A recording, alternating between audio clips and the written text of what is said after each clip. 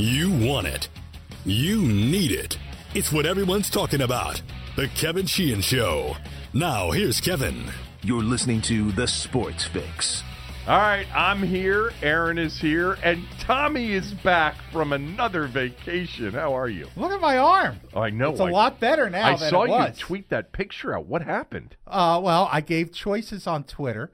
I did my first. That's the first Twitter poll I've ever done. Oh, really? Because you've done a lot on Twitter. Yeah, but it's amazing you haven't done a poll I've before. never done a Twitter poll because I don't generally care what people think. That's true. So, but I gave a Twitter poll between the choices were fighting, drinking, typing, or lifting my suitcase. Lifting your suitcase is probably how you got it done. Yeah, but fighting would have been the best. The best story. You have that Irish piece of you in you, and I know that. And I was in New Orleans, and I was drinking. I know, but you know what? You're also on vacation, and so confrontation, even if the guy is a total a-hole, isn't something that I would guess you were looking for. Too. Yeah, and you were with Liz. Yeah, I was with my wife too. Now somebody could have said something to Liz that was inappropriate that got you fired up. We had a great time in New Orleans. It was a great time, but no, this was just lifting my suitcase. Okay, well, you very uneventful. You have some ugly looking bruises. Yes, is that what I happens do. when you get to your age? Yes.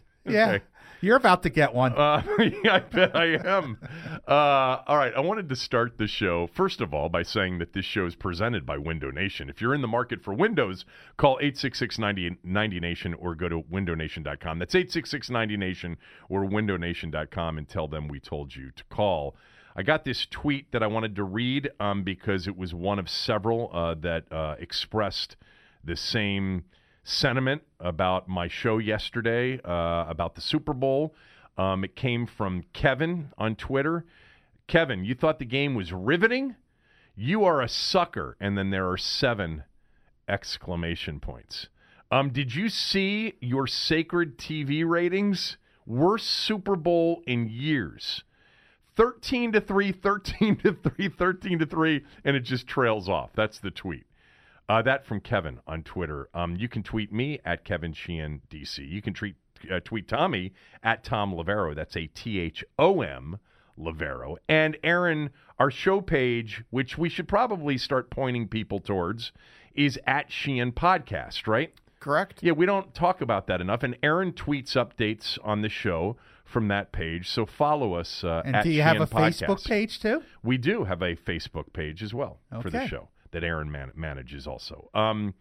First of all, I don't think I ever referred to the Super Bowl yesterday as riveting. I've never heard you use the word riveting. Actually, I think I've used the word before, really? But I didn't call it riveting yesterday. I admitted that most wouldn't enjoy it and most would deem it to be very forgettable. 13-3, 3-0 at halftime. I get it. And the TV ratings proved it, Tommy. Lowest rated Super Bowl since 2007. Was the Super Bowl on Sunday. So most did not think it was a great game. I did enjoy the game, and I want to get your view on it in a moment. I thought it was what I called it yesterday. This would be something that you would write perhaps in a column. I thought it was a masterpiece of the mind. And I don't hate the Patriots like so many. I'm in awe of the Patriots. And you know, the other part of this thing, and I spent a little bit of time on this yesterday, the game was close. You know, it was 3-3, I get it, but it was tied up in the fourth quarter. There was drama in the Super Bowl. What else do you want? I mean, it wasn't like it was a game marred by mistakes. You know, it wasn't a poorly played game. No, it was not like the Super Bowl V, which the Colts Cowboys. won 16-13. Jim O'Brien. A Jim O'Brien field goal, which was filled with mistakes and interceptions and fumbles and just a badly played Super Bowl. This was not like that. Look, I kind of agree with you in the sense that I was marveling at what Bill Belichick had done. Well, you had just written the column on his best Super Bowl win ever, which is when he was a defensive coordinator in 1990. Yeah. And this goes, you know, if they put that game plan in the Pro Football Hall of Fame, this should go right next to it. I mean, I'm marveling at the second most potent offense in the league in NFL history being held to 0 points in the first half and 3 points for the game. So I'm like you. I'm marveling at what Belichick is doing more than paying attention to what the Rams were unable to do. Now, that said, Tony Romo, who we all agree is a very sharp analyst, had these words to say. This is hard to watch. Did he say that? Yes, he did. Because I quoted him in my post-Super Bowl column. I didn't hear that. This is hard to watch. 8 punts? It's hard. That's hard to No, watch. the punting thing, he was definitely. I actually thought he was having fun with it, which I thought it was a pretty decent broadcast. I thought it was a very good broadcast. Again, I'm a big fan of his, and I thought he did a good job. But it was right. At some point, it was hard to watch. The TV ratings, obviously, they were affected by the game. But I might want to point out to everybody that the TV ratings for the Super Bowl have dropped every year for the past 5 years. They've been going lower and lower. Part of that is they still haven't gotten their arms around people watching the game in a way other than traditional TV. I don't necessarily think less people are watching the Super Bowl. I just think, again, that the frustration of being able to measure a true number is becoming more difficult. But since 2015, the Super Bowl ratings have dropped every year. Yeah. And actually, what else was a problem? Yeah, since 2015. Yeah. What else was a problem? The ad revenue was down from last year, almost $20 million, $25 million, and $40 million from the year before. Mm-hmm. Again, that money is going someplace else, maybe to digital, maybe to YouTube. I mean, there's so many choices when it comes to viewing, when it comes to sponsorship, when it comes to advertising, that it's hard to measure success anymore. Do you know, I just pulled up the page that lists every Super Bowl with television ratings. Do you know what the highest rated Super Bowl of all time was? I didn't know what it was. This surprises me. It was the January 1982 Super Bowl between the Bengals and the 49ers. Really? Yeah. Was that a bad? I mean, because the Bengals wasn't that a bad weather? No, it wasn't a bad weather. That was the Ken Anderson. They had beaten the Chargers in the bad weather. Yeah, in the minus 59 wind chill game at Riverfront. So maybe was there bad weather? Not at the Super Bowl. That Super Bowl in a was large part of the country. Well, remember that Super Bowl indoors? was the Super Bowl in Detroit, wasn't it? Wasn't it the Detroit Super Bowl, the first one? It may have been. I think it was. But my point is, bad weather will keep people indoors. Yeah, and it was held. It was the first time a Super Bowl was held at a cold weather city. It was very cold, snowy weather in the Midwest and Northeast. Well, there you go. So people stayed home. Yeah, everybody stayed home and watched football that day. That makes sense. Right. I wouldn't have guessed that game, though. You know, I would have guessed a game with the Cowboys back. Also, you've got to look back at that time. The highest rated Super Bowls. Actually, 2015, and you said since 2015 they've gone down. But the 2015 Super Bowl, which was the Super Bowl between the Patriots and the Seahawks, is That's almost 50, I think it was.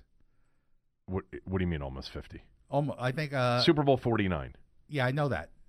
But it was that's the fourth highest rated Super Bowl watched of all time. Yeah. So we've had a recent Super Bowl that is in the top 5 of all timers. But you really do have to go back. A lot of them are in the 80s and 70s when you didn't have a lot of options. Right. A lot of options. But anyway, So I mean, go ahead. It wasn't a good game.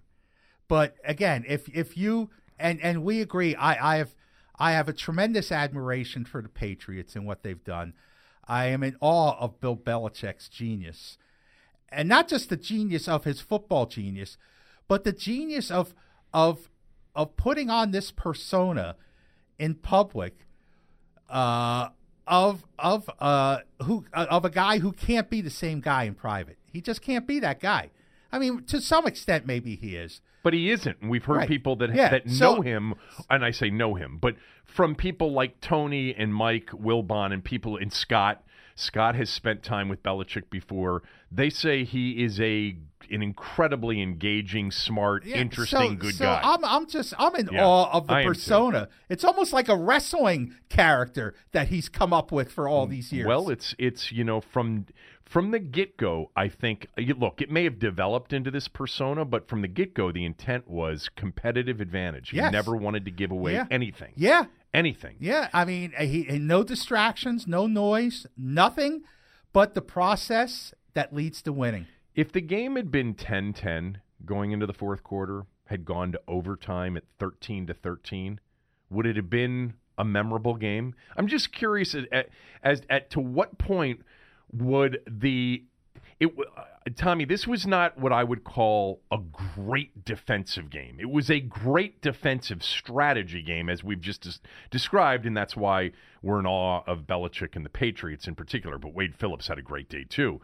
But it was the fact that it was, the score was so jarring in terms of how low it was. Like 3-0 and then 3-3 going into the fourth quarter, and it's setting all of these records as you're going throughout. It's the second lowest scoring half, the lowest scoring in Super Bowl history through three quarters, the only Super Bowl in history that didn't have a touchdown through the first three quarters. But what if it had been 10-10? Like, what if each team had scored a touchdown and it went into overtime at 10-10 or 13-13? I think we weren't that far away, I guess is my point, from having it perceived much differently. God. You sound like Bruce What? Allen talking about the Redskins being close. Kevin, you're right. It was one pick six away from being the Rams being ahead for most of the game. Well, the Rams were driving. You had a game that was tied, and then it was 10-3, a one-score game. I'm just saying, if it had been 17-10 and the Rams were driving late, or it had been 13-6 and they're driving late, I think a close game in the fourth quarter of the Super Bowl, I actually felt it in the moment to be more dramatic, I guess, than most. But did. I don't think anybody had it. I mean, I heard Tony Romo again actually remind people, one play and the Rams are ahead in this game. I don't think people ever had a sense that it was as close as the score was. I just think people watching it thought, well, I mean, the Rams can't do anything. They just can't do anything. And inevitably, and it's almost like the fourth quarter being a championship fighter in the championship rounds. They know the fourth quarter usually belongs to Brady and Belichick. So there was almost like a sense that, that even though it was a 3-0 game, it seemed like a massive thing for the Rams to overcome.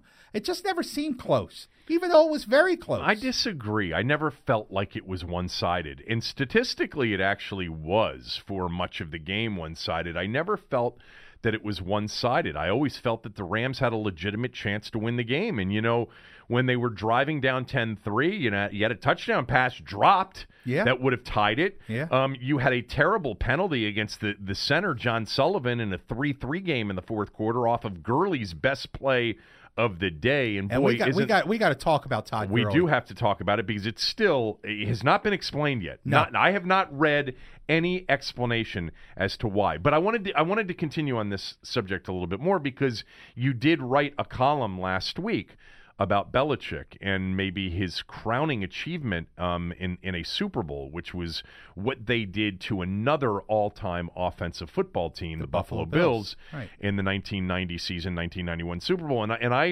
I said yesterday that I didn't find it to be a great defensive game, like one of these games. And that I love defensive football. I love hard hitting. I hate that it's being legislated out of the game. I thought the call on Roby Coleman early in the game on that hit behind the line of scrimmage was a terrible call. I think that's the thing that threatens the game more than anything else, from my standpoint, is legislating that kind of play out of the game. But that's a different subject, and we've talked about it before anyway.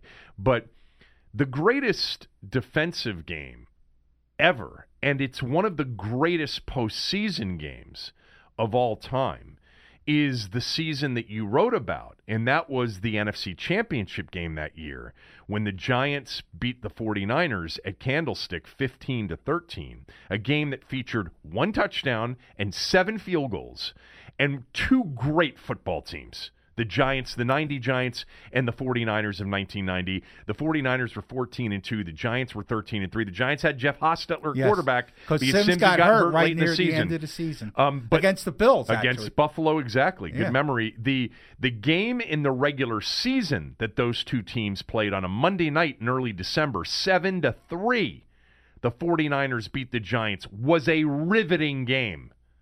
You can have these low-scoring games be compelling. And I'm not trying to push Sunday on anybody. I enjoyed it for the strategy, for Belichick, all the things we've talked about. It was not a game that was – I understand why it will be forgettable. Giants-Niners in 1990, that's unforgettable. But that's an unforgettable that was a heavyweight heavyweight matchup. Heavyweight matchup. The 49ers were a Super Bowl, a multi-Super Bowl champion. The Giants had already won a Super Bowl 3 years before.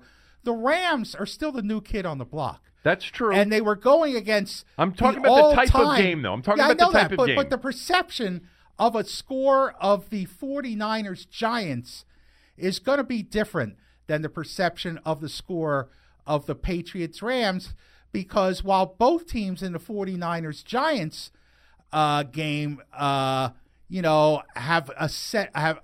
a certain stature, the Rams don't have that stature.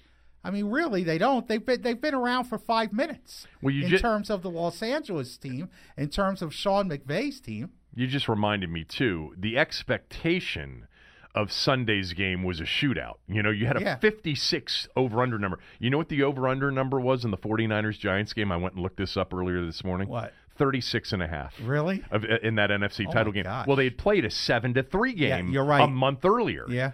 But I've seen great, and all of you have seen great defensive games that you remember. And that one in 1990 is not just one of the greatest defensive games of all time. It's one of the greatest postseason games of all time. It was a great defensive game played cleanly. I went back and looked at this early this morning, too. 1 turnover in that game. 1. Really? And only, I think there were 10 total penalties in the game. And really the turnover was when the 49ers were running the clock out, up 13-12 late, and LT got the strip of Roger Craig. They recovered it, and that set up Matt Barr's 5th field goal, which was the game winner that sent them to the Super Bowl. You mentioned, by the way, the 80s and the 90s. Yeah. Was there a better era for the NFL? I don't think. The 70s were pretty good. 70s were really good. But Steelers and Cowboys in the 70s. I mean, I was talking – I was on with Andy yesterday. We filled in for Chad Dukes yesterday afternoon, and Andy was talking about how the Patriots in the 85 Patriots that went to the Super Bowl and got hammered, that the Patriots had pretty much stunk up until then. I had to tell him, I said, Andy, the Patriots of the 70s were a tremendous team that kept running into the Steelers and the Raiders. That's right. But I mean, Steve Grogan, Raymond Claiborne. Leon Gray, John Hanna, those were great Patriot teams. No, the Patriots were a double-digit winning Mosey team. to Tupu? Yes. For much of the 70s. Tommy, one of the most controversial games of the 70s, and I mentioned this after the Saints-Rams NFC Championship game when I went down the list of other very controversial calls or no calls that ultimately decided who went to the Super Bowl. That not all of them were in the championship game. But the year the Raiders beat the Vikings in the Super Bowl and ended up finally beating the Steelers in the AFC Championship game, in the divisional round, they were trailing the Patriots late in that game at the Coliseum, at Oakland Alameda County Stadium. They were trailing 21-17, and on a 4th down play, Stabler got hit, threw an incomplete pass, and it was a legitimate hit. It was not roughing the passer. It wasn't late. It got flagged on Ray Hamilton, And the Raiders took it in, got a first down, took it in for the. No, you're right. And they I ended up remember going on to playing in the Super Bowl and winning the Super Bowl that particular year. So Those my Patriots team. No, you're so right. My The point Patriots was teams just in that the 70s are pretty good. The 70s were great. The 70s were great, but But if you're a Redskins, well, the 70s were good if you're a Redskins fan they too. were good for the Redskins. Yeah, but the 80s, I think the 80s and the NFC were much better. Oh yeah, And 80s and 90s, because the Cowboys and the Vikings and the Rams and the Redskins were good in the 70s, but they weren't the Steelers, Dolphins, and Raiders. No, they weren't. You're right. You're right. The AFC dominated the 70s. The AFC dominated the 70s, and then the 80s when you had the 49ers, the Redskins, the Bears, the Giants, the Cowboys were still good, the Rams were good. You had an incredible decade, and then Philly got decent, here and there. Anyway, so the other thing on the TV ratings. Did you see New Orleans? What happened in New Orleans? I did. They had like basically half of the national ratings. New Orleans last year as a city in a Super Bowl last year it's a football town that featured the Eagles and the Patriots. All right, last year the Super Bowl did a 53 rating in the city of New Orleans, in the New Orleans market. This year, the Super Bowl did a 26.1. They boycotted the Super Bowl in that city. Did you see the front page in the New Orleans Times-Picayune? I did not. It's all white. The whole front page is all white with bold-faced type in the middle of the page. Super Bowl, ? What Super Bowl? That's their front page. That's the whole front page. This thing's gotten out of hand. Well, no, Kevin, I don't think it has gotten out. It's ridiculous. I think you underestimated it's embarrassing. the impact. It's embarrassing. No, it might be embarrassing to people who underestimated the impact of the call. I'm not saying that the call wasn't bad. The call was terrible. It's a terrible blown call. The reaction to it was ridiculous. I think it's fair and legitimate. Oh, come on. Hey, Drew Brees. Brees was I'm totally paraphrasing here right now. I just read something where Drew Brees said his biggest gripe was how the league stayed silent for so long. Silent? What are you talking about? They did. Al Riveron called Sean Payton after the game. Publicly. Oh, who cares? It was terrible. Kevin, give me a break. The league was embarrassing. The league. And Goodell was embarrassment. The league called Sean Payton after the game to apologize, to say they got it wrong, and that story was made public in 5 minutes after the game ended. Kevin, the league showed a lack of leadership by not publicly. I hate Goodell. I think he's a moron. This was thing terrible. Was totally exaggerated. Oh, absolutely. I know you've carved out that little island for yourself, and you're gonna stick to it, even when all the islands around you are saying this was horrible, this was egregious, and it deserves all the reaction it's getting. It was one of the worst blown calls in NFL history. It's the kind of call that created replay. It was the kind of call that sparks all of these conversations. We saw it after the Music City Miracle, with people in Buffalo threatening to sue and bring legal action against the league and the whole thing for the travesty of the Music City Miracle. We've seen it before. It's not as new. It's not this unique experience. I'm not going to debate the fact that this particular call was a blown call, was about as bad a blown call as you'll ever see. I'm not debating that. I'm just debating that the reaction is just over the top. And, well, number one, it's not totally unique. Number two, it's gone on a little bit too long. It's a little bit too much. And the complaints that the league didn't respond in an appropriate way, and I'm the first to bash Goodell and the league on stuff like this. I think they get it wrong 95% of the time. In what instance in an NFL game have you ever heard that before the coach even leaves the locker room after the game, the league has called him to apologize? I've never heard it before. Publicly, Kevin. That league it was made public immediately. By who? The league? Well, Sean Payton was the first that made it. But who did the league do it? Yeah, no. The league said that they called Sean Payton. No, where's the public statement by the league that says they called Sean Payton? Well, let me ask and you, apologize. Once it was made public by Sean Payton, and the discussion was, wow, they didn't abdicate their responsibility to speak to a decision that the whole country saw. Okay, what did you want him to do? That you've got to address it. You've got to say this is a horrific call, and we are going to put something in place to try to minimize these calls from ever happening again. Simple as that. Okay.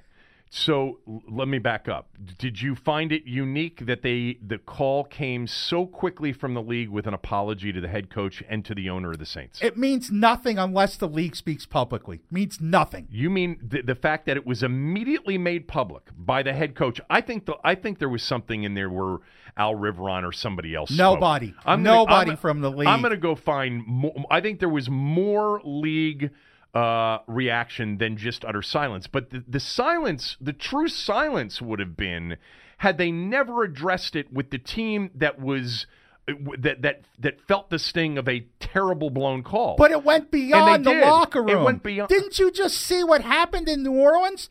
And they didn't owe a public comment? You know what? That's why I think it's an overreaction. I can tell you this. If I were a New Orleans Saints fan, let me put myself into their shoes. I would have been so pissed, and I would have been calling for everybody's head had it been the Redskins in a similar situation. There's no chance in hell you would have gotten me to boycott the Super Bowl. No, ridiculous.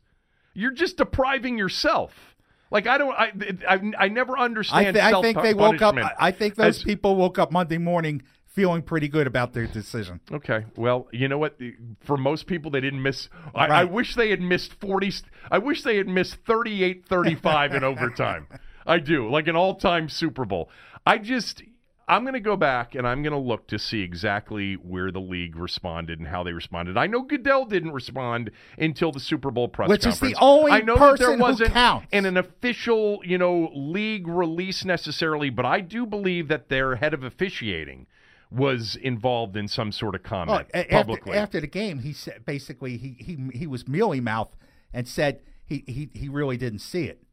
No, Al Riveron called Sean Payton to apologize. But speaking to reporters, a pool reporter, okay, it was pathetic. All right, whatever. You know what? To me, whatever. If the league didn't respond and they were totally silent, I still think the reaction was ridiculous. And the thing that I think bothers me more than anything else as a longtime NFL fan, I just hate when people make it out to be this is the first time it's ever happened and we were the ones that were screwed more than anybody else. Go talk to Minnesota Viking fans about Drew Pearson pushing Nate Wright in the back and catching the Hail Mary pass. Okay, but Kevin, Cowboys went on to the Super Bowl that year. Kevin, shouldn't have gone on to the Super Bowl. The point is, and this is why you and every NFL fan should be saying today, I am a Saints fan. And this is why. Because you just mentioned some of the other teams, some of the other plays that have gotten fans have gotten screwed over, right. Teams have gotten screwed over. You don't change that unless you push the envelope, unless you go so over the top that the reaction can't be ignored. Well, my position on this is the same. If you just accept in terms it of what as comes out of it. As business as usual, then it will always be business as usual. My reaction is the same today as it was the day after the NFC Championship game in terms of what comes next. If they put rules in that allow teams to challenge subjective penalties, no. I'm not going to be overly pissed about it. And if they don't, I'm not going to be upset about it either. I would prefer that they don't. I'm saying you don't give the teams the options. These are decisions that are made higher up. Oh, with Al Riveron? Well, you want to trust that moron? No, well, you've got to come up with again. I'm not going to just throw my hands up and say, "Oh, we can't do anything," because you're not smart enough to come up with a system with a fail-safe to keep something like that, or at least to minimize something like this from happening. And it's not a challenge that you give the coaches because they'll abuse it. Well, you limit their ability to abuse it, obviously, with a maximum number of opportunities to challenge something like that. You just don't do it.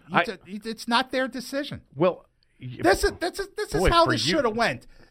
Somebody representing Goodell at that game should have called down to the field and said, "Stop play." Right now. Oh, my God. Got Goodell on the phone and said, this is what happened. And it took 10, 15 minutes. Look, if I was Sean Payton, Sean Payton should have pulled his team off the field. Oh, my God. Really? I mean, he didn't even kick up a fuss. Really? Can you imagine? Now, that would have made the game memorable. Should have pulled his team off the field. That would have got a call to the commissioner. boy, that's that is That's what I would have done. Pulled my team off the field. just walked right off the field. Off the field. And you know what would have happened? Your team would have been forfeited by the league. Oh yeah, sure. They're going to forfeit the NFC Championship game. No, Goodell's on the phone looking at the call. And that call is reversed. I'm going to tell you this. First of all, I don't trust Goodell or anybody to do anything the right way much of the time. But if I'm in charge of the league, and if I'm the other 30 owners watching a game, and somebody pulls their team off the field for any reason other than like safety, like you're in a road environment and it's getting out of control and people are throwing bottles at your players, whatever, one of those situations, and you pulled your team off the field, I'd make sure to forfeit that team because it would never happen again.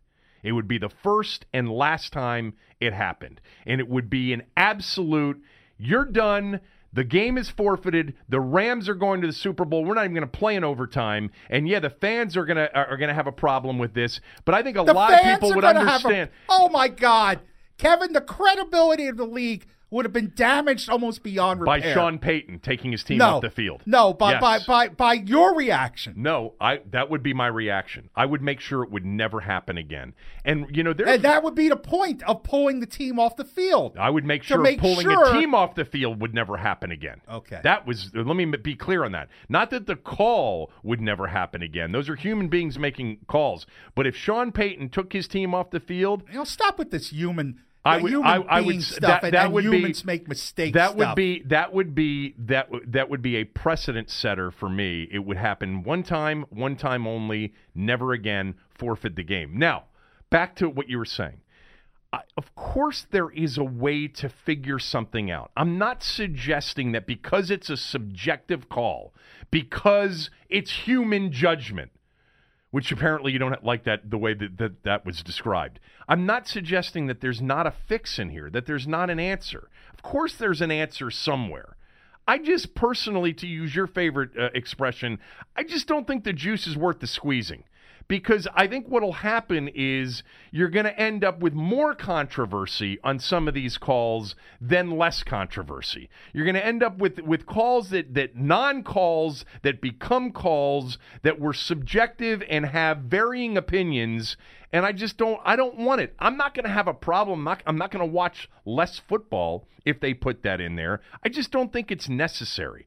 I think what we saw in that particular game was it's not a once in a lifetime. It's we've seen it a half dozen to a dozen times over the last 50 years of NFL football where somebody got really screwed. But that's rare. Yes, it's rare. That's why I wouldn't really address it that much. And by the way, every single time it's happened, the game's grown in legend. These games have become legendary and unforgettable. It costs people money. It costs makes people others jobs. Money. It's never hurt the league. And no, never it hurt the league. But it costs people money. It costs people jobs, and it costs people their legacy.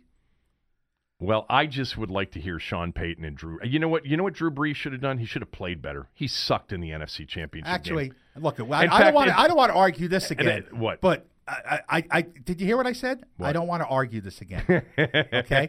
But Sean Payton. Really? Okay, good. Well, you just ensured that this is going to continue for another 10 minutes. But Sean Payton should have ran the ball 3 times and kicked the field goal. Oh, God.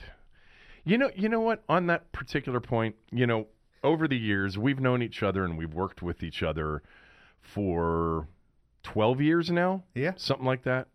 When it comes to things that I believe you to be expert in, baseball, a lot of different things that you're expert in, you know what I usually do? I just sort of sit back and I ask questions and I listen and I'm like, I learned something. And then for some reason over the years, when it comes to the very few things that I might be expert in, you argue and debate it all the time.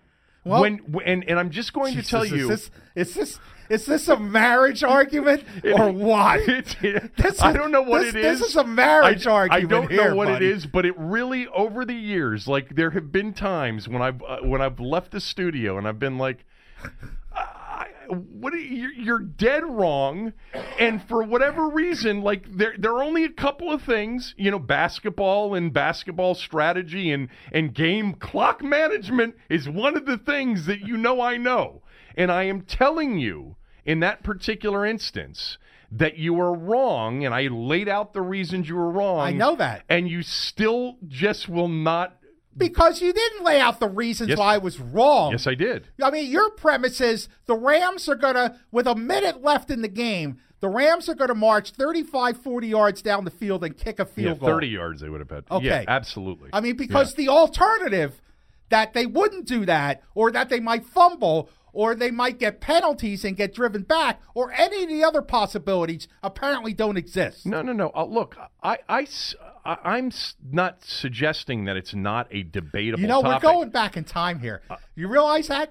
We've gone from the Super Bowl to the NFC Championship game. We're going to go to the Monday Night 54-51 game. Then we're going to be Chiefs Patriots, and then we're going to be the Alex Smith game where he broke his leg. We're literally like reversing the clock here. We very soon we could be back to Leonard Hearns yes, 1. we could. No, my point to you on that particular day is the same that it is now. You think, and some others think, the people that don't understand this stuff, and you don't understand this stuff, the dummies in this stuff, thought it was such a clear, obvious thing for Sean Payton to line it up and run it 3 times and kick the field goal and leave the Rams with a full minute with Greg Zuerlein as the kicker to tie the game. Oh, my God. Oh, my God, the horror. Yeah. The fear, the horror. Right. Oh, my God. Which they would have likely done. It's better than 50-50 they would have gotten in field goal range. And all I'm saying is, right when they lined up to run that first play, I'm like, you got to think touchdown. And I was thinking right with Sean Payton, you got to think touchdown or first down. How did One it of work the out? two. How did it work out? What do you mean, how did it work out? How did it work out for him? Well, they ended up losing the game in overtime, but they were going to try to win the game there with a touchdown or a first down. They couldn't run the clock out. There was going to be a minute left, and the Rams were going to have the ball. I get that. So the game was going to go to overtime had they not scored a touchdown, more likely than not. With a I don't know, timeout not or more without a likely timeout? than not. No. Okay, you're right. It's less likely without a timeout. I will grant you that, but it wasn't that much of a stretch. And the other part of that is the play they ran on first down was a total safe play. It's a completion 95% of the time, and Breeze threw a bad ball. There's by the way, there's no such thing. He threw a shitload of bad balls in that game. Drew Brees, for all the complaining and all the we got screwed, they easily could have lost to Philadelphia in the week before, because he didn't play great in that game. He didn't play great over the last month of the season. Yes. So the Rams were the better team that day. Let me throw us a life preserver here. Okay, good. How far back are we going to go for the life preserver? No. What? Todd Gurley. Let's start on Todd Gurley. I don't know what the answer to that is. Well, I compared it in a way to Malcolm Butler. You had a player who was essentially held out of the Super Bowl. Yeah, but there was some issue there. Yeah, but we never know what that was. I know. And we don't know what happened. One of the mysteries of last year was why Malcolm Butler was benched. One of the mysteries of this year is why Todd Gurley wasn't used more. And there's no real explanation. I mean, they insist he wasn't hurt. And when he ran the ball a couple of times, he didn't look hurt. I mean, I just can't fathom how you can have an offensive game plan facing the Patriots and not be throwing to Todd Gurley out of the backfield. One of the weaknesses the Patriots have defensively is defending against backs, with the pass out of the backfield. And that Gurley was not used is inexcusable. And Sean McVay looks like an idiot for sitting there and saying, well, he was okay. It just didn't in the game plan. God only knows what his explanation is, but it's bad. There was the story of Butler, and I remember that there was something, and I couldn't remember what it was, but he skipped the opening night of Super Bowl week with a supposed illness. And so there was something going on there with Malcolm Butler Super Bowl week. There's nothing been going on that we know of with Todd Gurley going into the NFC Championship game. I mean, my point is, you have a player who is seemingly healthy, who could have helped you win who wasn't used. It's strange.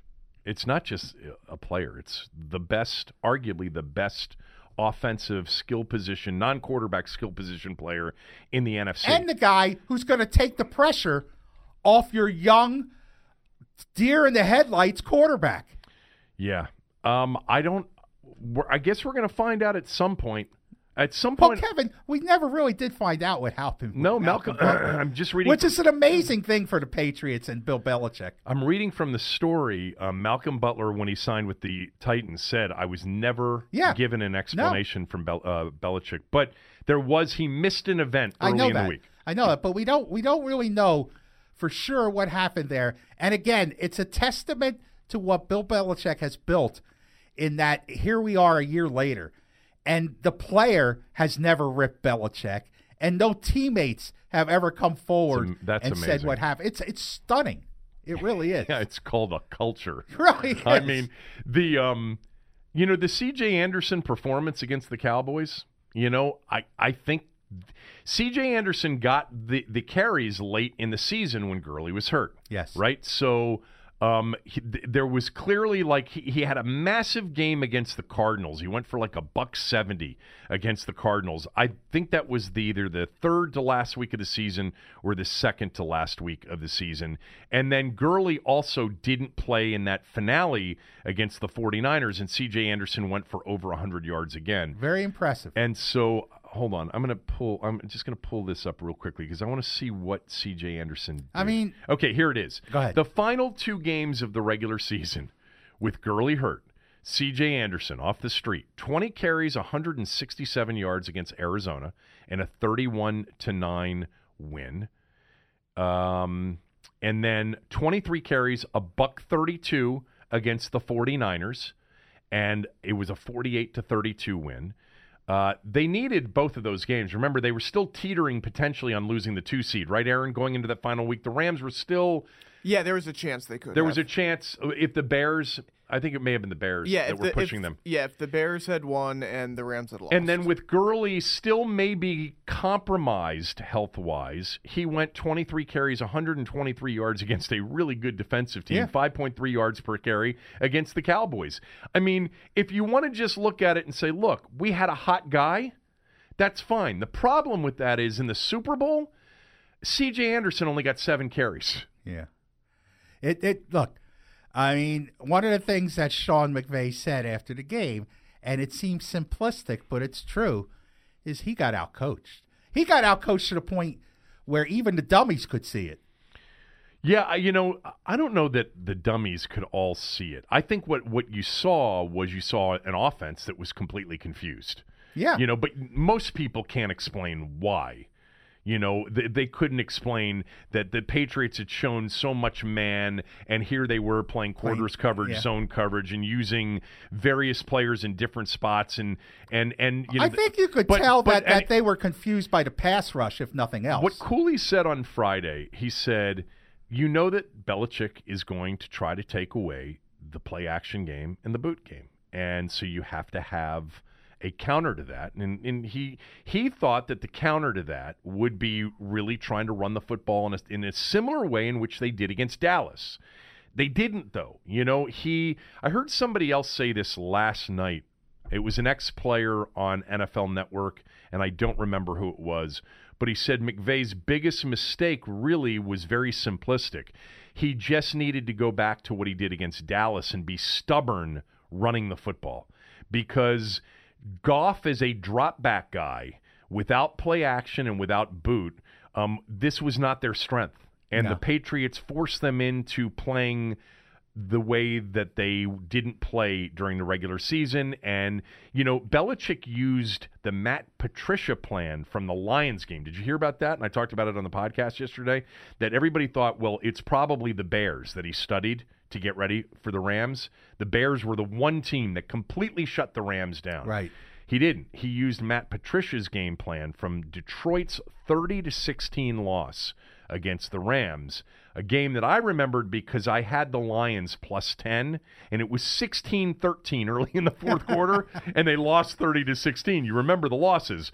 But he said that game plan got Goff out of the play action and the boot game, forced him into a drop back guy, and and he had one of his worst games of the year. Even though they won on a couple of turnovers too, Detroit turnovers. But anyway, I don't know where we were going with that. Well, I mean, the Todd Gurley thing. Yeah. But the Belichick, getting to the Belichick game plan, I mean, you have to really step back and say, I mean, admire the brilliance of a guy whose defense played a certain way all year. And then before the biggest, most important game of the year, he says to his players, "Oh, we're going to change this. We're going to do this differently." And I read some accounts where the players were scratching their heads early in the week of practice, saying, "Are you sure?" Oh, really? Yeah. Boy, I would imagine that nobody scratches their heads with a game plan. Because it seemed like there was just something they had done pretty much all year. Do you remember where you read that? That's interesting to me. I don't remember exactly where I read it. So defensive players were questioning. Defensive players were saying, I mean, we're kind of surprised, and they were saying, okay, you know, I mean, they were caught off guard by it. Now, as the week went on, everyone bought into it. And also, I forget where I read, they were fully prepared if it didn't work during the game to go back to what they were doing. They're always prepared for something that doesn't work. But work. it takes, I mean, you're going into the biggest game of the year, and you're changing what got you there. That takes such guts. Yes, you know, some of the greatest coaches in history, you know, have done that. I mean, look, in this town, George Allen went to 5 defensive linemen in a playoff game against the Green Bay Packers in 1972 because John Brockington was their only offense. Yes. And he put Manny Sistrunk, I think, up there as a 5th defensive lineman, and they shut down the run and they won the game 16-3. Joe Gibbs changed a lot of things. You know what Joe Gibbs was really good at in the postseason? He became a risk taker in his biggest games. Over the course of his career as a head coach, he was never what you would call like this massive, aggressive, like risk-taking gadget play guy. No. Until the postseason. Yeah, you're right. You know, Darrell Green on a punt return on a pass across the field, you know, that got called back in the 49ers NFC Championship game because of a penalty. Riggo throwing a halfback option in that same game. Brian Mitchell on a fake punt in a playoff game against Minnesota. Some of these things you just sort of remember. Gibbs in games against the Giants in particular took some big risks, like out of character things, because he felt like in this particular game we got to do something. Yeah. You know? No, that's a good point. The great ones always think outside the box, but I give Josh McDaniels credit too for this success. You know, that was an offense Sunday that was completely confused through 3 quarters. And then for whatever reason on that go-ahead drive, all of a sudden they make a couple of tweaks, and now Brady totally sees the zone and throws to Edelman underneath, and then totally sees when they go man, and he throws to Gronk deep. Yeah, you know, and it the got touch started. the touch on that Gronk pass was beautiful. Yeah, incredible. Like, you know, I don't even understand the conversation about. I actually, that's not true. I do understand when people look at people like Aaron Rodgers, and they watch Dan Marino or John Elway. John Elway was my number one for a long time. And see some of the more athletically gifted quarterbacks play the game. I understand why people will say, I think that if Aaron Rodgers had been in New England, they would have won 7 or 8. I can understand where that argument's coming from. But at this point, for me, there's no doubt anymore. No. There's no doubt. This was a legacy game for Brady and Belichick. Do you think they needed this one? I think their legacy was cemented a few years ago. I don't think it was cemented. Really? I think now it's beyond debate. I really do. I mean, for Belichick in particular, but I mean, I think this was a legacy game. It's the all-time NFL dynasty. It's not close. Where would you put it in terms of professional sports dynasties? The Celtics of the 60s? The Yankees of the 20s and 30s? The Yankees, well, the Yankees ruled for 40 years. Yeah. Now, there are circumstances why they did. I get that. And I think it's harder in this day and age in the NFL to keep a dynasty together as long as they have. You're competing with 32 teams, all trying to get to the same place with a salary cap and free agency. So while I think the Yankees and the Celtics, they're 11 out of 13 championships, and maybe the Montreal Canadiens to a lesser extent, are all in the conversation. Save for the Yankees, I think the Patriots might be the second greatest dynasty of all time because of the difficulty in maintaining a dynasty over the last 18 years. I think that the big difference in these conversations about, Belichick versus other coaches in other sports, the Patriots versus other teams in other sports, Brady, etc., is that this is the one professional sport that is built and designed for it to prevent this. Yeah. Baseball's not built to prevent a dynasty. The NBA certainly is not. I don't know necessarily about the NHL, but you don't end up – I mean, you've had dynasties in the NHL. Right. You had the Islanders of the 70s. You had the Edmonton teams of Gretzky in the 80s. You had the Penguins of the 90s, et cetera. But the NFL, even before the salary cap, you had dynasties, but you still had a league where you had a draft, where you had roster limits. The problem is you didn't have pay limits, which is why the teams that were willing to spend, the Redskins. Like the Redskins and the 49ers and the Dolphins. Yes, the Redskins were not the biggest spenders of their day. I went back and looked at this last week because somebody said that the Redskins were the biggest spenders. They were like fifth in the 91 team had the fifth highest payroll, and the Niners really spent. Yeah, the Dolphins, Joe Robbie, that whole group really spent. There were other teams, but anyway, the NFL, it's not supposed to happen, and it's not only that. Since over the last 20 years, it was really not supposed to happen. Yes. With everything that's been built into the sport with respect to roster management, which means that front office and coaching is so important. And if you take that into account in terms of the Patriots dynasty, and you add in the fact that the league has tried to do everything it can to screw them. To screw them over. I know. And it still hasn't worked. I know. The thing that we didn't mention as we were talking about Belichick, and I just had this written down and I wanted to mention it, is that what's really amazing wasn't just what they did to the Rams in the Super Bowl during this run, but it was that they shut out the Chiefs in the first half. Yeah. They took the two highest scoring teams in the biggest offensive year in the history of the NFL. Two teams that played a 54-51 new wave. Here it comes. Yeah. Get ready for this. And both of those teams couldn't score a point in the first halves of the games against Belichick. Right. Now, they did score 31 in the second. The Chiefs did. And not only that, let's not forget, you know what team was on a big-time roll? Offensively at the end of the year, except against the Ravens, the Chargers were rolling offensively. Yes, they were. Phillip Rivers and that offense was unstoppable, and the Patriots hammered them 35-7 at halftime. Yeah, you're right. Now, part of that was their offense and the dominating way in which they played offense in that game. Well, go ahead. Say what you're going to say, and then I have an exit question for you. Okay, one other thing about the Super Bowl. John McLaughlin exit question. That's right. Well, nobody's going to remember that. Whatever. And Andy Pollin brought this up when I was on with him yesterday. I think it's pretty good observation. This has become the family picnic for the Patriots.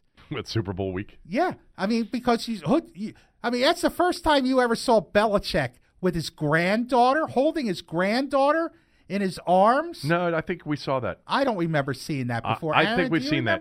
I think we've seen that before. I don't remember seeing that. Brady up there on the stage with his kids. It's almost like, these kids have grown up where this is the norm. This is what Daddy does every year. He goes to the Super Bowl. Daddy, are we having the family picnic again in early February? Yeah. Where is it? We're going to have it in Miami next year. It's my exit question is, how much longer will this continue? Brady says he's playing for 4 more seasons until he's 45. Belichick hasn't shown any signs of wanting to hang it up. I think Gronk might retire. Yeah. But, they haven't had Gronk for all of this. No. So, I said yesterday on the show, it's not ending. It's going to continue because they own better, they acquire better, they develop better, they coach better. They win better than anybody has ever done it. They're going to figure it out again, and they're going to be back playing in another Super Bowl here in the next 2-3 years. You know what's interesting? How this Maybe is, next year. How this is like for people who don't want to see that. There's one hope, and it's going to become the new rivalry in the AFC. It's going to be the Patriots versus Pat Mahomes. Yeah. I mean, everyone sees Pat Mahomes as the only salvation to keep the Patriots from continuing to return to the Super Bowl. He's going to be seen as the savior for people who want to see somebody other than the Patriots. They're favored to win the Super Bowl. They're the favorite right now. Chiefs? The Chiefs are the favorites. It's 6-1. Because of the quarterback. Because of the quarterback, yeah. 100%. Even though their head coach, who I think is a really good head coach, and trust me, over the last 17 years or 20 years of the Dan Snyder ownership era, I would have taken Andy Reid for all 20 of them. Absolutely. You know, even though it may not have produced a Super Bowl. Just like I loved Marty, and it may not have produced a Super Bowl. But it would have produced a hell of a lot better than what we've gotten over the years. But the the AFC might be maybe the Patriots rallying call for the next few years because they were such an underdog this year. You know, they were so counted out, which was a joke. We're still here. They were favored in 18 of 19 games this year, and they're the second favorite to win the Super Bowl next year going into the season. But maybe it's that, you know what? To hell with Mahomes. Let's keep him from winning a Super Bowl the next couple of years. Because if they play the Chiefs in the postseason next year, even if it's at Arrowhead, are you going to doubt the Patriots?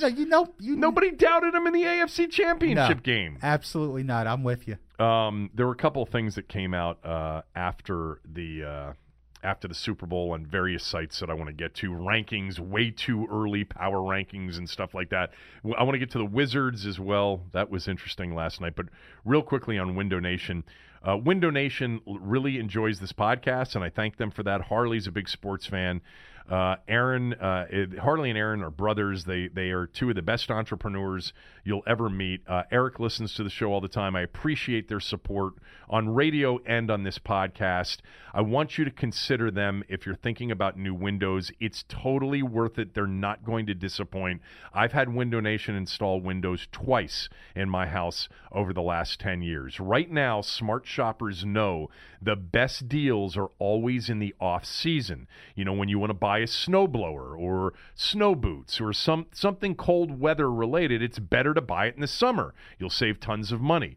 You know, if you wait until fall, you're going to pay full price. Well, Window Nation knows this too, and they're offering an amazing deal right now. Buy 2 windows, get 2 free, and 0% financing for 5 years. No interest on your purchase for 60 months. Buy 4 windows, get 4 free. Buy 8, get 8 free. There's no limit.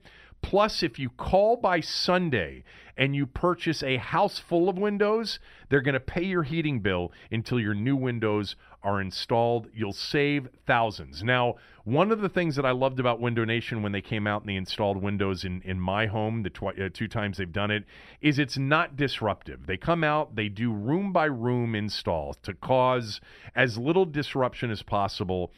By the way, as they're paying your heating bill, if you're to take advantage of this deal by Sunday. Window Nation needs to keep the factory busy right now. Their installers busy during these slower months after this nasty cold weather dies down a little bit, and you'll need new windows. Buy in the off-season and pay the lowest price of the year, guaranteed.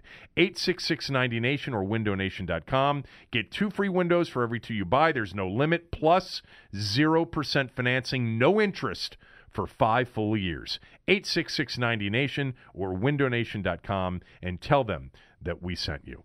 So ESPN yesterday came out with their way too early power rankings. Where are the Redskins? Well, we'll get to that. The Rams are 1 off of that Super Bowl performance. The Chiefs are 2. The Saints are 3. The Patriots are 4. Oh, they're undervalued. The Chargers are 5. The Bears are 6. The Colts are 7. The Seahawks 8. Texans 9. Ravens 10. I'm going to make a prediction right now that when we get into the season of NFL predictions, June, July, right, that the Texans are a real chic pick to win the Super Bowl. in 2019 season 2020, even though they really, really played poorly in that playoff game against the Colts. I just still look at that team and I see a ton of talent. I think, and you get Deshaun Watson in what will be really his second full season. Yes. But anyway, the Redskins were the Redskins. Let me first give you the NFC East teams in order. The Eagles are 12. The Cowboys are 13. And then I'm surprised the Cowboys aren't ahead of the Eagles. And then you get the Giants at 21. The Redskins are 25 in the NFL.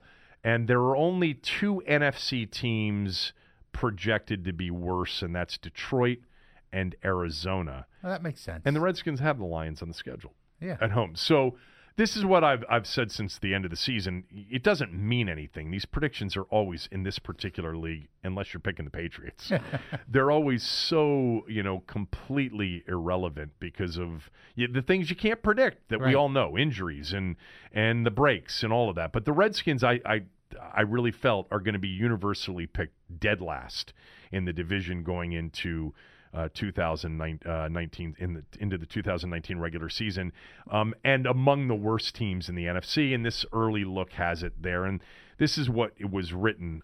Who did this? Oh, well, each of the beat reporters wrote about their own team. So probably John Keim so Keim wrote about it. For this. And John writes, improved health. Wait, that was also a reason for optimism last year. And that didn't quite work out too well as 26 players spent time on injured reserve. But here's where it helps now. The Redskins' offensive line should be in a better spot with a healthy Brandon Sheriff, and both tackles, Trent Williams and Morgan Moses, not coming off surgeries as they were last year. Pair that with the excellent young talent along the defensive line, Ioannidis, Allen, Payne, and the Redskins have some optimism, but it will be muted until their quarterback position is solved, just like off-season last year. Yeah, I mean, somebody made the case to me. I'm going to find it on Twitter. That he was trying to make the case that it's not all doom and gloom. That Kevin, I'm listening. You have to take medication to believe that it's not all gloom and doom. You know what? You know how on the side of a pack of cigarettes there's a Surgeon General's warning. Yeah. Okay, and I've reduced myself to doing this because I don't take enough stupid pills to be able to not to face the reality. Is that when we're discussing the roster, when we're discussing draft choices, when we're discussing all the great defensive coordinators that they now have on their defensive coaching staff, when we're discussing all that and saying, well, if they do this and if this happens and if that happens, I mean, if you're going to be honest, you have to say to yourself, based on the evidence that has been presented to you, you can choose to ignore it, that it doesn't matter who's coaching this team. It doesn't matter who they draft. It doesn't matter who they sign in free agency. It doesn't matter because they are incapable of success with Bruce Allen and Dan Snyder in charge. Was that a revelation? Well, or are you trying? I mean, no, but I'm saying if we're going to discuss, like you're about to bring up a guy who says it's not all gloom and doom. Did you get the same tweet too?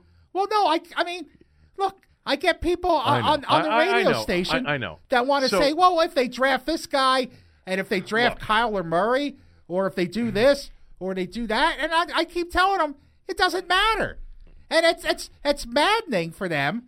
And it's frustrating, but it's the truth. Yeah. Okay. I didn't wake up and take my delusional pills, my rose-colored glass pills this morning. I didn't do that. In fact, I don't even own them anymore because I've gotten to the point where I totally agree with you. A reasonable person, even if you're a diehard fan, which I have been my entire life, there's just too much evidence that says it's just never going to work. And when I say that, I always come back to one thing. But the NFL, the way it's built, is for even the worst of franchises, the most incompetent of franchises, which the Redskins clearly are. There's no debate about that. The Redskins front office, ownership, incompetence. at the highest level in recent NFL vintage. I mean, we are talking about truly one of the worst run franchises in all of sports. Now, put that aside, because the NFL still, look at the Cardinals, what the Cardinals were with Bill Bidwell. Oh, I know. For a long period of time. You And then have the opportunity for the accidental successful season. Well, and even in the Cardinals case, you actually had a bit of a mini run. Now, you had to have Kurt Warner as the quarterback. You had to have a Larry Fitzgerald land in your lap. You're right. There's a chance for the accidental level of success. Yes, you could end up with the accidental level of success. Now, the difference between an organization like the Cardinals, who were so poorly run, so cheap, Bill Bidwell was, right? That was his. Oh, absolutely. That was his MO forever. Is that he just was never going to terrible owner. Right, but they went to a Super Bowl and they should have won that Super Bowl. Could have won that Super Bowl. Yeah, but was anyway. his son in charge by then? Probably. Might have been Mike Bidwell by then. I think that's his son's name. I think when they got to the Super Bowl in that year. Okay. What year is that? Is that the 2009 season? The Cardinals Steelers. 2008, 2009. Yeah. So I think Bill Bidwell was still the owner then. But I guess the point is that in the NFL anything can happen, and I've made this statement the same way for years that I don't want a good season. I want a good franchise. Well, the good franchise I'm not going to get. As long as Dan Snyder owns the team, I'm not going to get a good franchise. So I have now eliminated that as a possibility. But the good season is still in play, even with a bunch of stumbling, bumbling idiots. Yeah, it is. Like the Redskins. It is. I guess because I measure success more like you do. I would prefer to have a great franchise, but that's not going to happen with this group. It's not. You're right. Unless there's an epiphany at some point, and he wakes up one day and says, I'm done. I'm going to sell the team, or I am going to go hire somebody, give them the contractual autonomy to run it, and I'm just going to be the chairman of the board and the owner, and I will have nothing to do with any of this. Maybe he'll take a 3-hour tour on his new yacht. Yeah, you can take a 3-hour tour of what on his new yacht. But the season, having a good season is always in play with any organization. So back to what this guy tweeted me, Bill. Don't we have some hope next year that if we're adding Geis, Reuben Foster, and number 15, it's like adding 3 first-round picks to the roster next year? Yeah, that's true. Like if Geis ends up being a real deal, now he was not a first-round pick, he was a second-round pick. But, a lot of people felt like he shouldn't have been a second-round pick, that he had first-round talent. Right.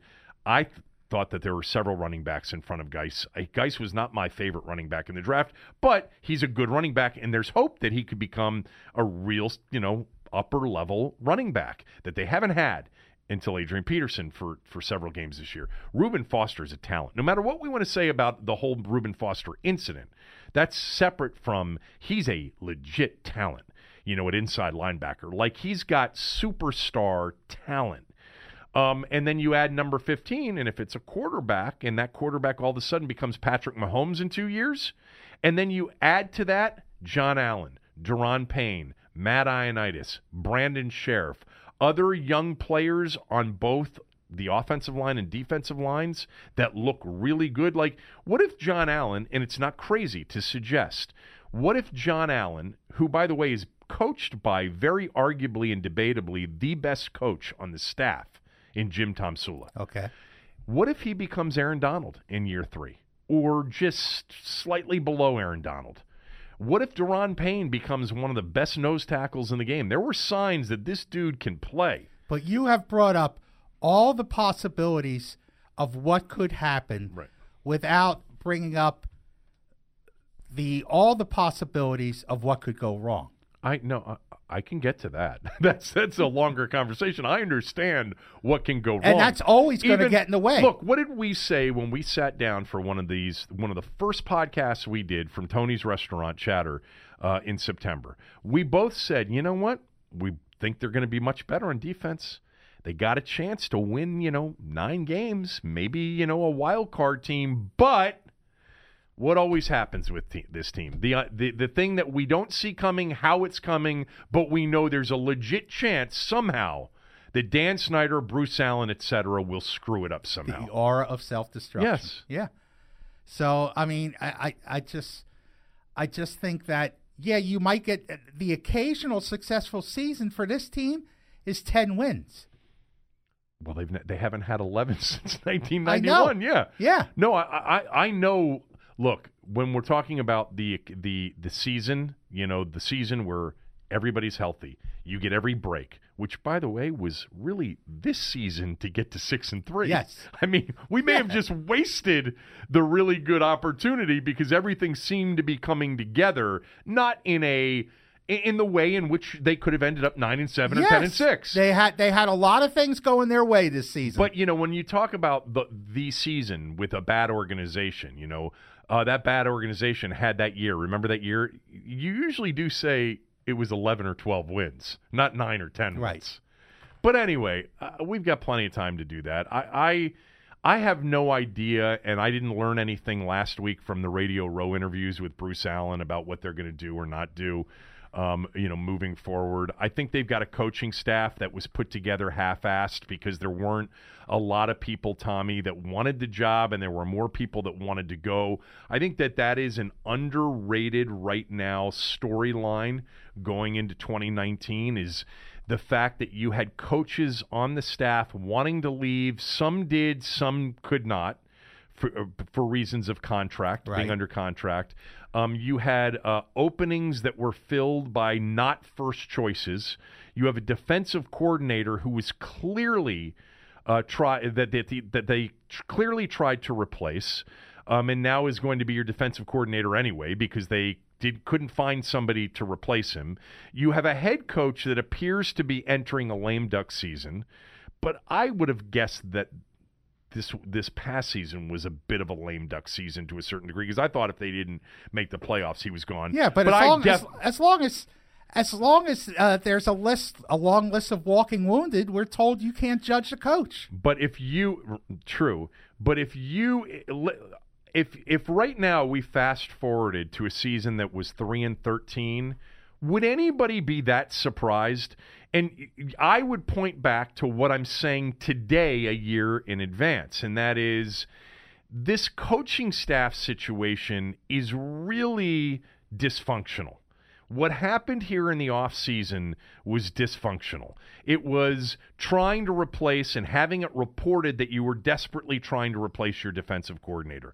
You had coaches leave for lateral jobs, not for promotions. Right. For, Olivedade, Katwika, etc., leaving for jobs that weren't promotions. You had others, trust me, that wanted to leave, that didn't want to stay. And now all these guys are supposed to come together and figure it out and coach them up in 2019. And let me point out, in the middle of all that... And by the way, it's not a great staff to begin with. Right. And in the middle of all that, you have introduced one of the biggest personalities in coaching in Rob Ryan. Okay? I mean, a guy who... You had to hire a linebackers coach, and he was the only one available. Well, he called the Redskins. I understand that. Because I'm sure he realized nobody wants to go there, but I want to work. I haven't worked in 2 years. Yeah, I'll take the money. But my point is, that guy, you put that guy in the equation, it's not an indictment on Rob Ryan. He's a big personality. He's going to have an impact in the coach's room. It might be negative, it might be positive, but he's not going to be invisible. So his presence will have an impact one way or the other. You're probably right. I mean, when you think about it, they haven't had on the staff big personalities. No.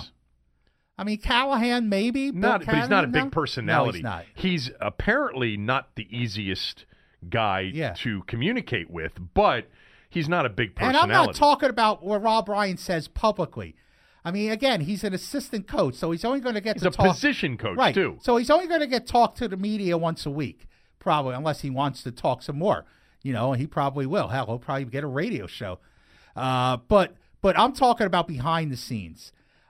That guy's presence is going to have an impact on a roster, on a coaching staff that's already hurting. Right. It's a hurting coaching staff, and you're introducing him to it. It's going to have an impact. Going into this season, right now, if you are hoping for the 1 out of 10, 1 out of 5, where they can contend for something, win 9 games, backdoor their way into the playoffs, you just have a lot of things working against you this particular year, even more than most years. You have a coaching staff that was put together with major dysfunction. With guys on the staff that don't want to be there, guys that left, guys that you had to settle for because the guys you wanted didn't want it, and then guys you had to keep that you tried to replace. A head coach that clearly looks like he is in a win or else situation, and oh, by the way, you don't have a quarterback, and you still have Bruce Allen calling the roster shots. Yes. By the way, one quick aside. The thing that came out of the Radio Row interviews last week, which also came out of the interview that he did in Mobile at the Senior Bowl, that I really find galling in so many ways, is his, political, very disingenuous attempt to minimize his personal role in all of the decision making. And the way he's been doing it recently is to talk about how Jay has been working hard to build out his staff. Yeah. He's mentioned that in Mobile, then the 2 interviews last week that I heard about how, Jay's, doing all of the interviews, he's picking, putting together his staff, and he thinks he's got a really good staff now.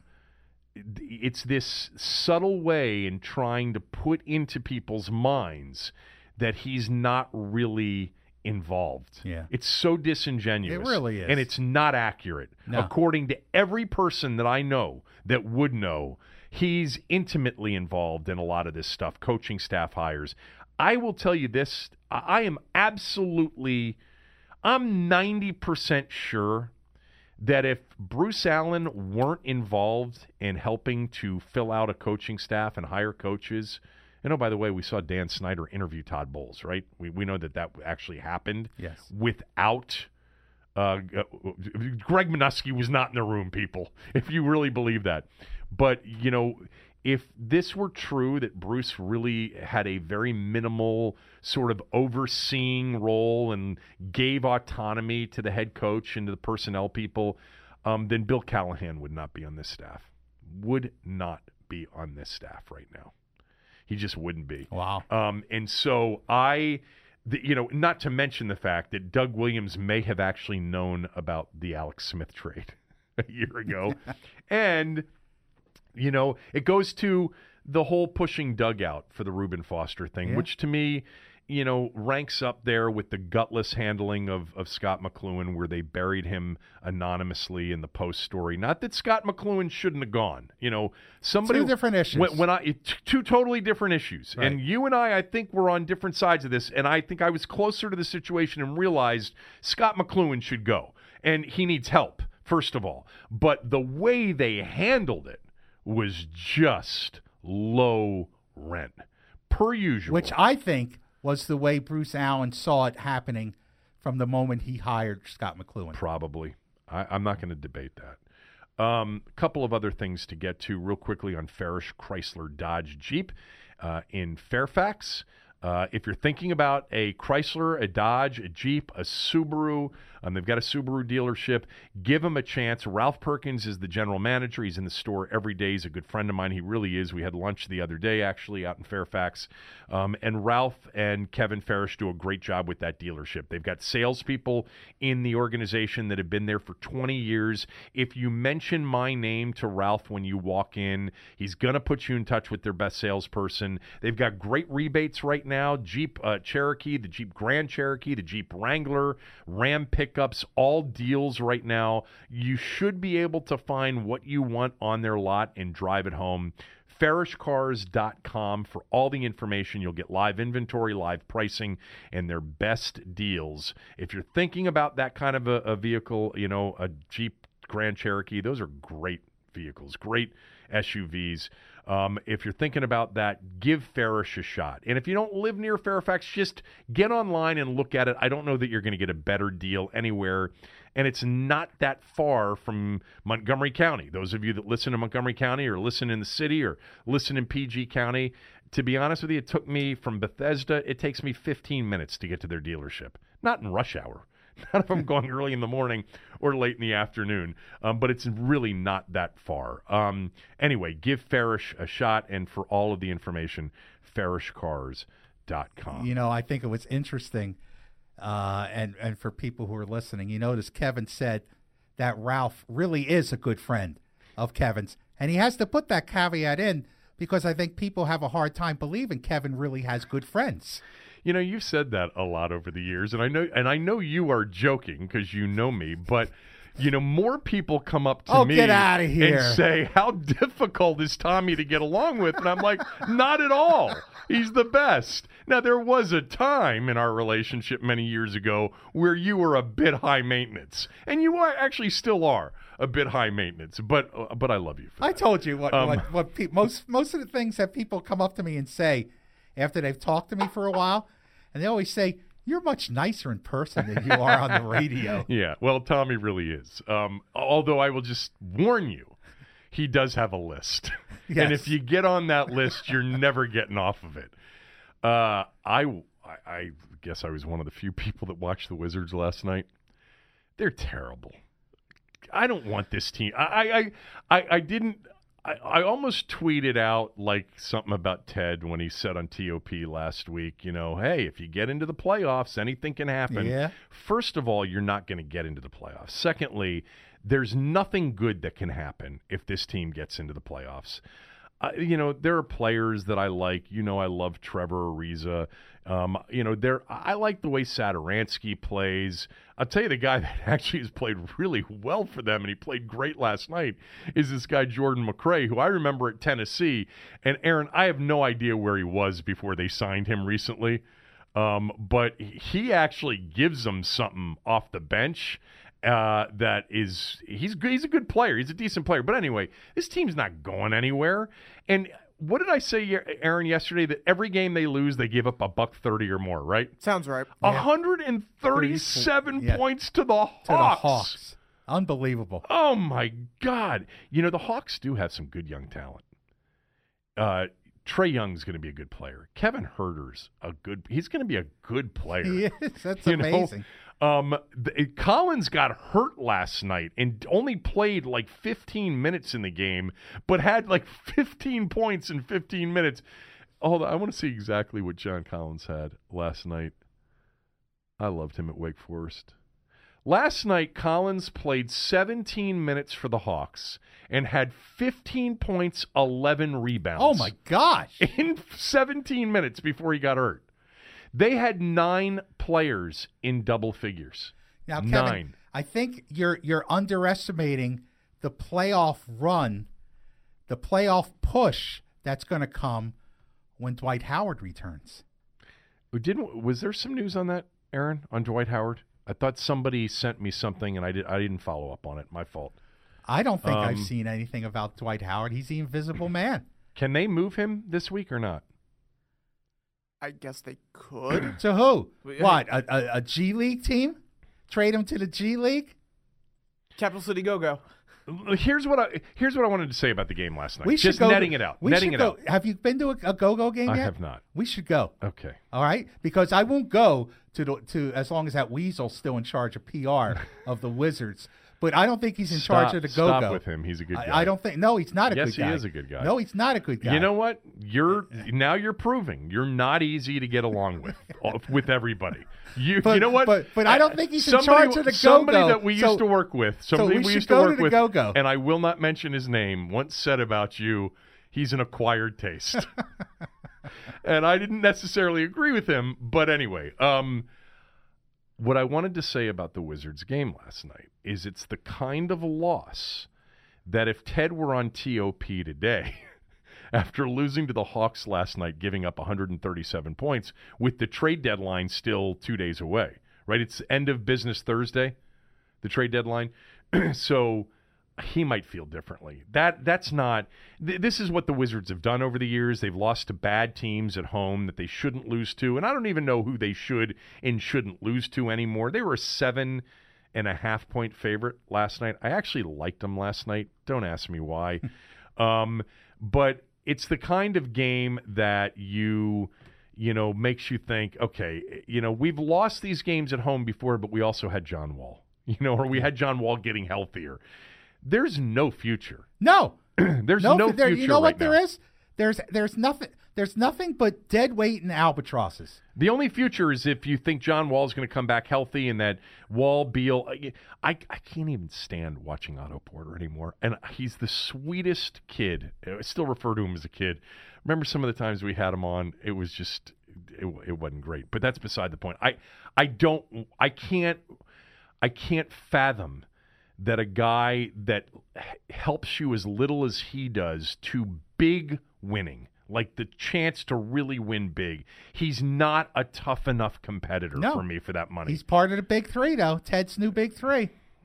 Ted doesn't Max see money. that stuff. He misses on that stuff. The Wizards. I think Ernie misses on that stuff. Oh. I think he misses on the difference between a badass competitor and a guy that's just talented and gifted. Hence, Dwight Howard. I think he misses, period.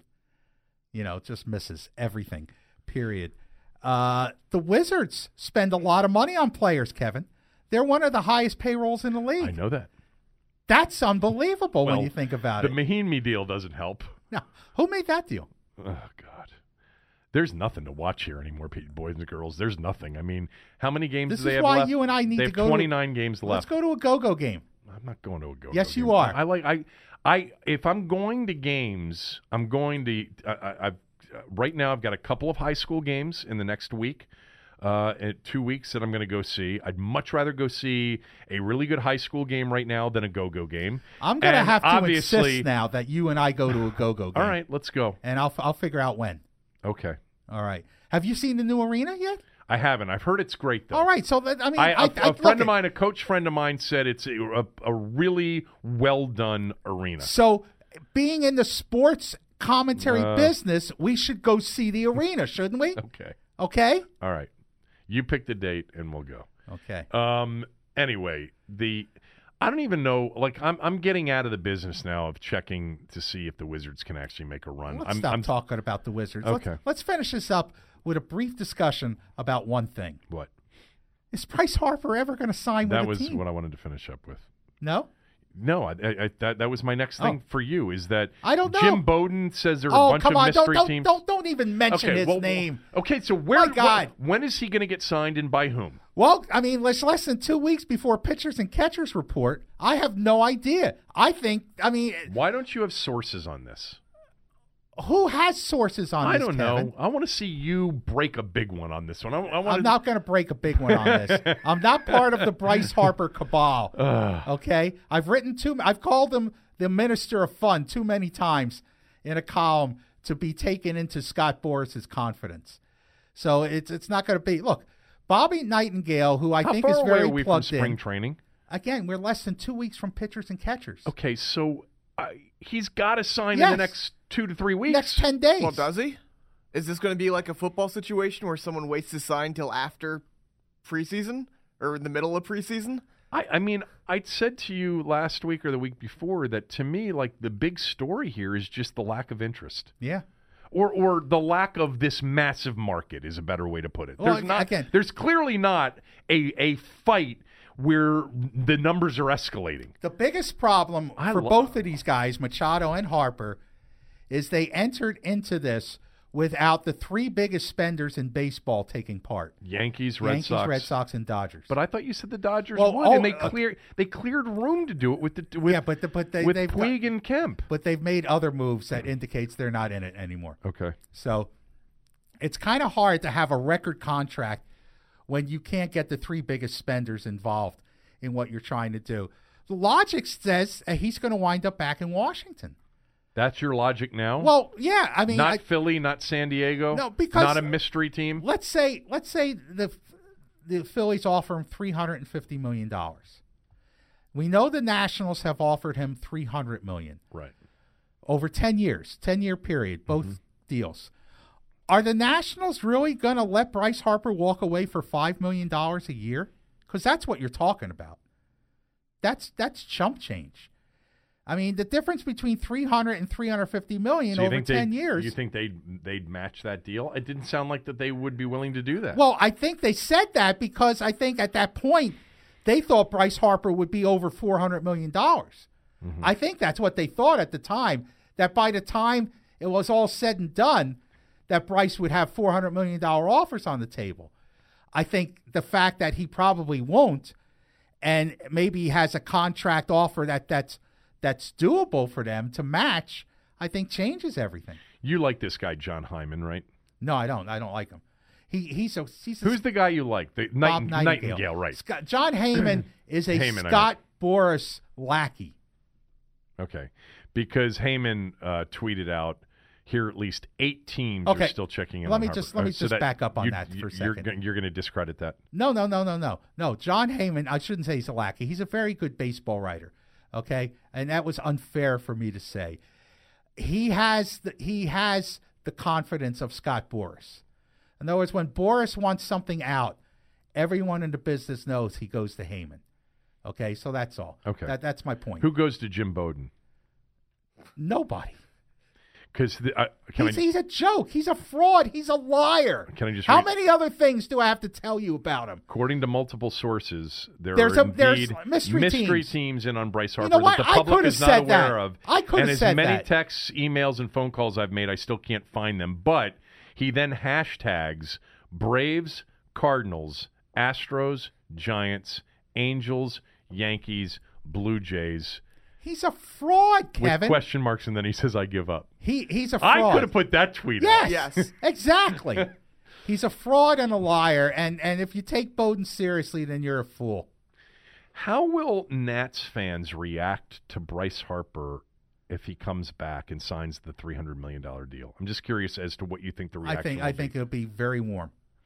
Look, I think it would be a win for the city as a sports town. I do too. If Bryce Harper stays here for the next 10 years. I think Bryce Harper, more than anybody else, has made the Nats relevant. Their winning has made them relevant. Yeah.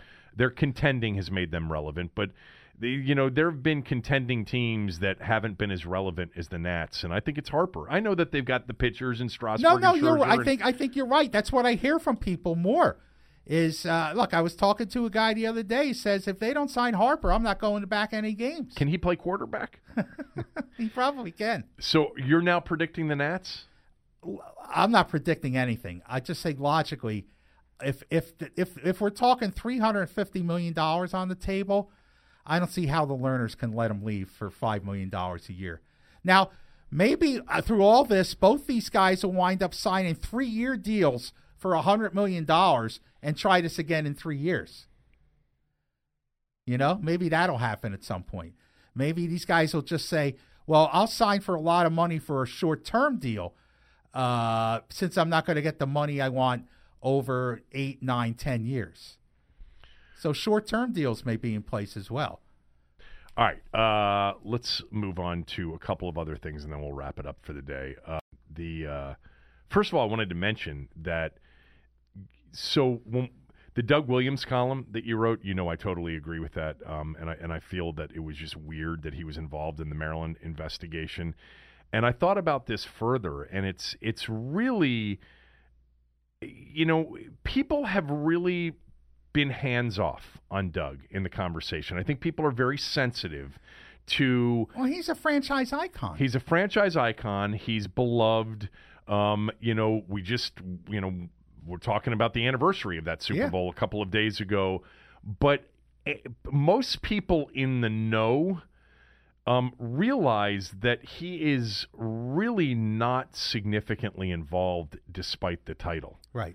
And so when people say Doug Williams should be elevated, like let's get Bruce Allen out of there and let's elevate Doug Williams, I guess the point that I wanted to make is that's never going to happen unless there's like this desperation for nostalgic, feel-good PR from Snyder, and he does sometimes go the nostalgic route. Yes.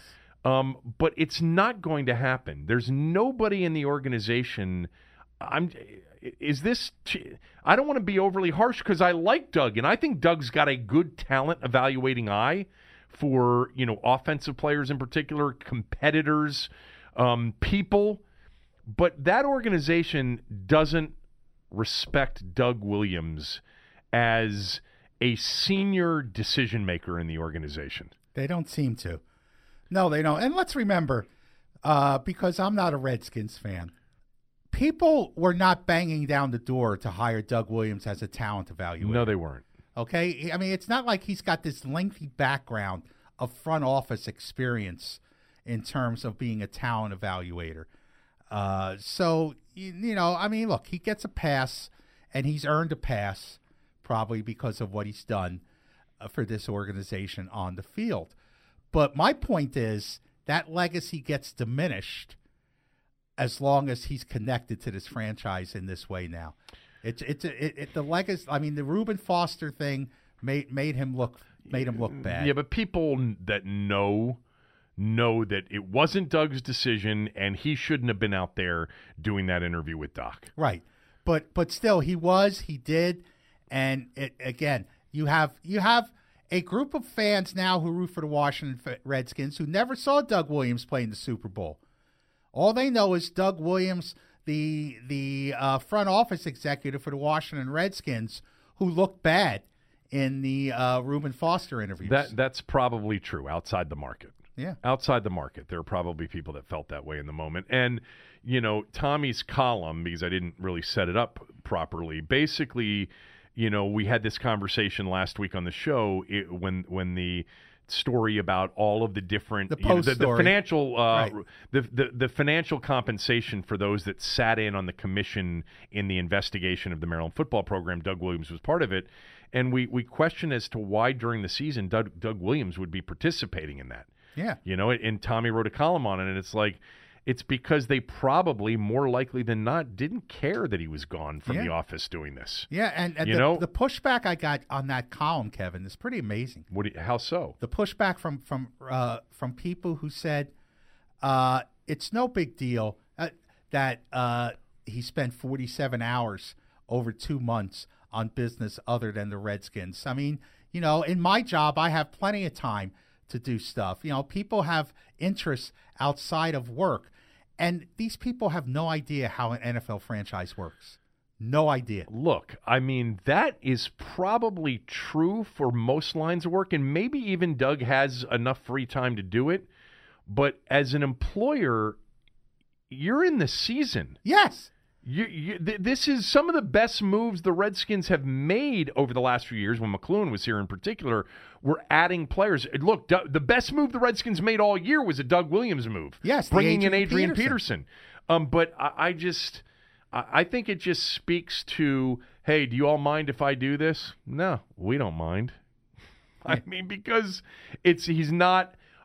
Again, I hate saying this because I like him so much, and I like him personally, and as a fan, he's beloved, and he's an icon, and he's all of those things. But, the Alex Smith story, going back a year ago almost to the day about him, being told not to answer his phone, by Bruce Allen is, that's real. It's sort of the way they view him. And so he's not going to get elevated in this organization. I don't see Doug Williams running this organization. No. Some of you have suggested that to me. I don't see that happening. And to be totally honest, as a fan, I don't know that I would want that to happen. I do want Doug involved in looking at all these quarterbacks, though.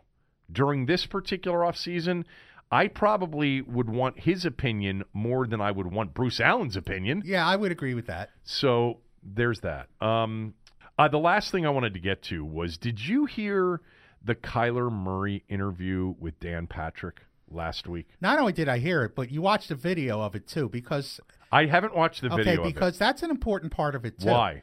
I mean, because he looked like a high school kid on David Letterman.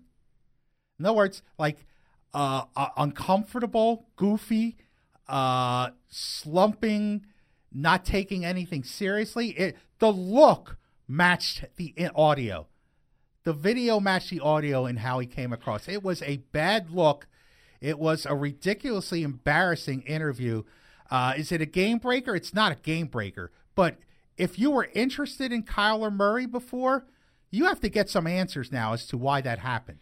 Just so everybody knows, he was non-committal in the conversation about baseball versus football. Flippant. He was flippant about it. And he was uncomfortable. He said few words, and some of them didn't necessarily make sense at times. And it was an awkward, weird interview, and Dan Patrick kept pushing.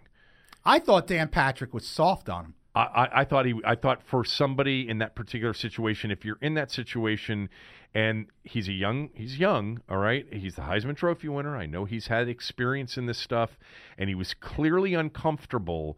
He was unprepared. He was unprepared and he was uncomfortable, right. And it became awkward and weird. But I thought Patrick pushed. He didn't switch subjects. No, he didn't switch subjects. He said at one point, and I'm paraphrasing, "You're not really helping your situation here." I would have ordered him off the set. His dad was standing right there screaming at him. No comment. I'm going to watch it. No comment. His dad, in shades of RG3, his dad is screaming off the set. You could hear him yelling, no comment. No, when Dan said, "What about it, Dad?" Because the father clearly was having an influence on what the kid was saying. It's the kind of situation, look, in this day and age, I say it all the time, and you see evidence of it all the time, media affects everything, from the front office to the football field. This guy is going to be your face of your franchise, your CEO on the football field.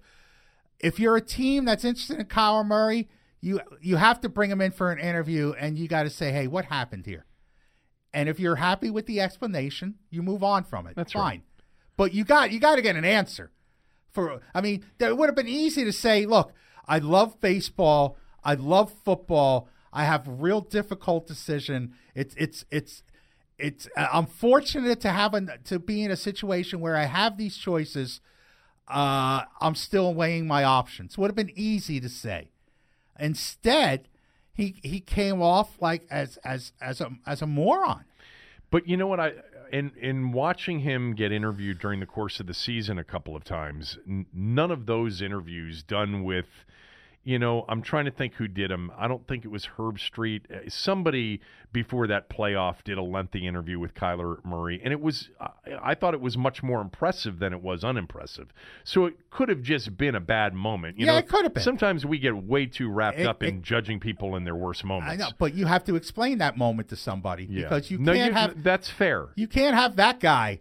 The guy that we saw. That guy can't be the face of your franchise. Yeah, because it speaks to, a lack of confidence, a lack of leadership, a lack of quick thinking. Maturity, a lot of those things. Yeah. So you do bring him in and you play it and you say, what happened? What happened here? And maybe he says, my father was overwhelming. Maybe that was it. Or whatever it is. Yeah. And which if he says that, you say, next. Yeah. Well, I don't know if you say next. If to me, I'm still watching the tape and I'm watching his games. Okay. And I'm not, and I'm going to be there for the pro workout in this town because haven't gone through a father and son situation. I understand that, but I understand that. I actually think that he has some things. We've got time to get there, but there are some things he does to me that are more impressive than what RG3 did in college. I think he's got better anticipation. There's just some things in terms of the way. Look, I'm not down on him as a player. RG3, I'm not down on him as a player by any stretch. Not at all. The one thing you could see about RG3 at Baylor is he was a track star in a football uniform. He was a straight line fast guy. I always use the basketball comparison when it comes to this, and I have no idea if he's a good basketball player or not. But people that know what I'm talking about will identify with this, that there are really good athletes who are physically strong, physically fast, physically quick, that can't play basketball because they have no vision, they have less coordination. Like, their coordination is dwarfed by their overwhelming speed, size, strength. And I personally, if I were looking for football players and looking for skill position football players, I want guys who can play basketball. Did you see the video out there of Pat Mahomes playing basketball? I bet he's a good basketball player. Yeah. Very He's got impressive. incredible vision. Yeah. You know, RG3 didn't have that vision. It was, man, can this dude, you know, he can run a 4.340. He Yeah. can run a 4.440. And he had a big arm, and he was strong, and he was a workout warrior. But you could see the dude as a basketball player playing a pickup game, coming down on a 3-on-1 fast break and dribbling it right into the one defender. You know, that's the kind of thing he had. Where Kyler Murray is different. You can I agree. see the Look, you I'm can not- see the overall coordination, vision part of being an athlete. I'm not down on him as But I a don't know. player at all. I'd be very interested in him as a quarterback prospect, but I'd want some answers. Okay. I think that's it for today, I unless you got something else. I got places to go, people to see. Yes, you do. You're very important. So you go do your things. I've got a couple things to do today. Thanks to Aaron, and thanks to all of you for listening. Tommy will be back Thursday. I'll be back tomorrow, lining up a guest or two for tomorrow's show. It seems like it's been forever since we've had a guest. Am I right about that? Well, we had Cooley on Wait, Friday. Cooley on Friday. I guess I don't really consider him to be a guest necessarily. But anyway, all right. Enjoy the day.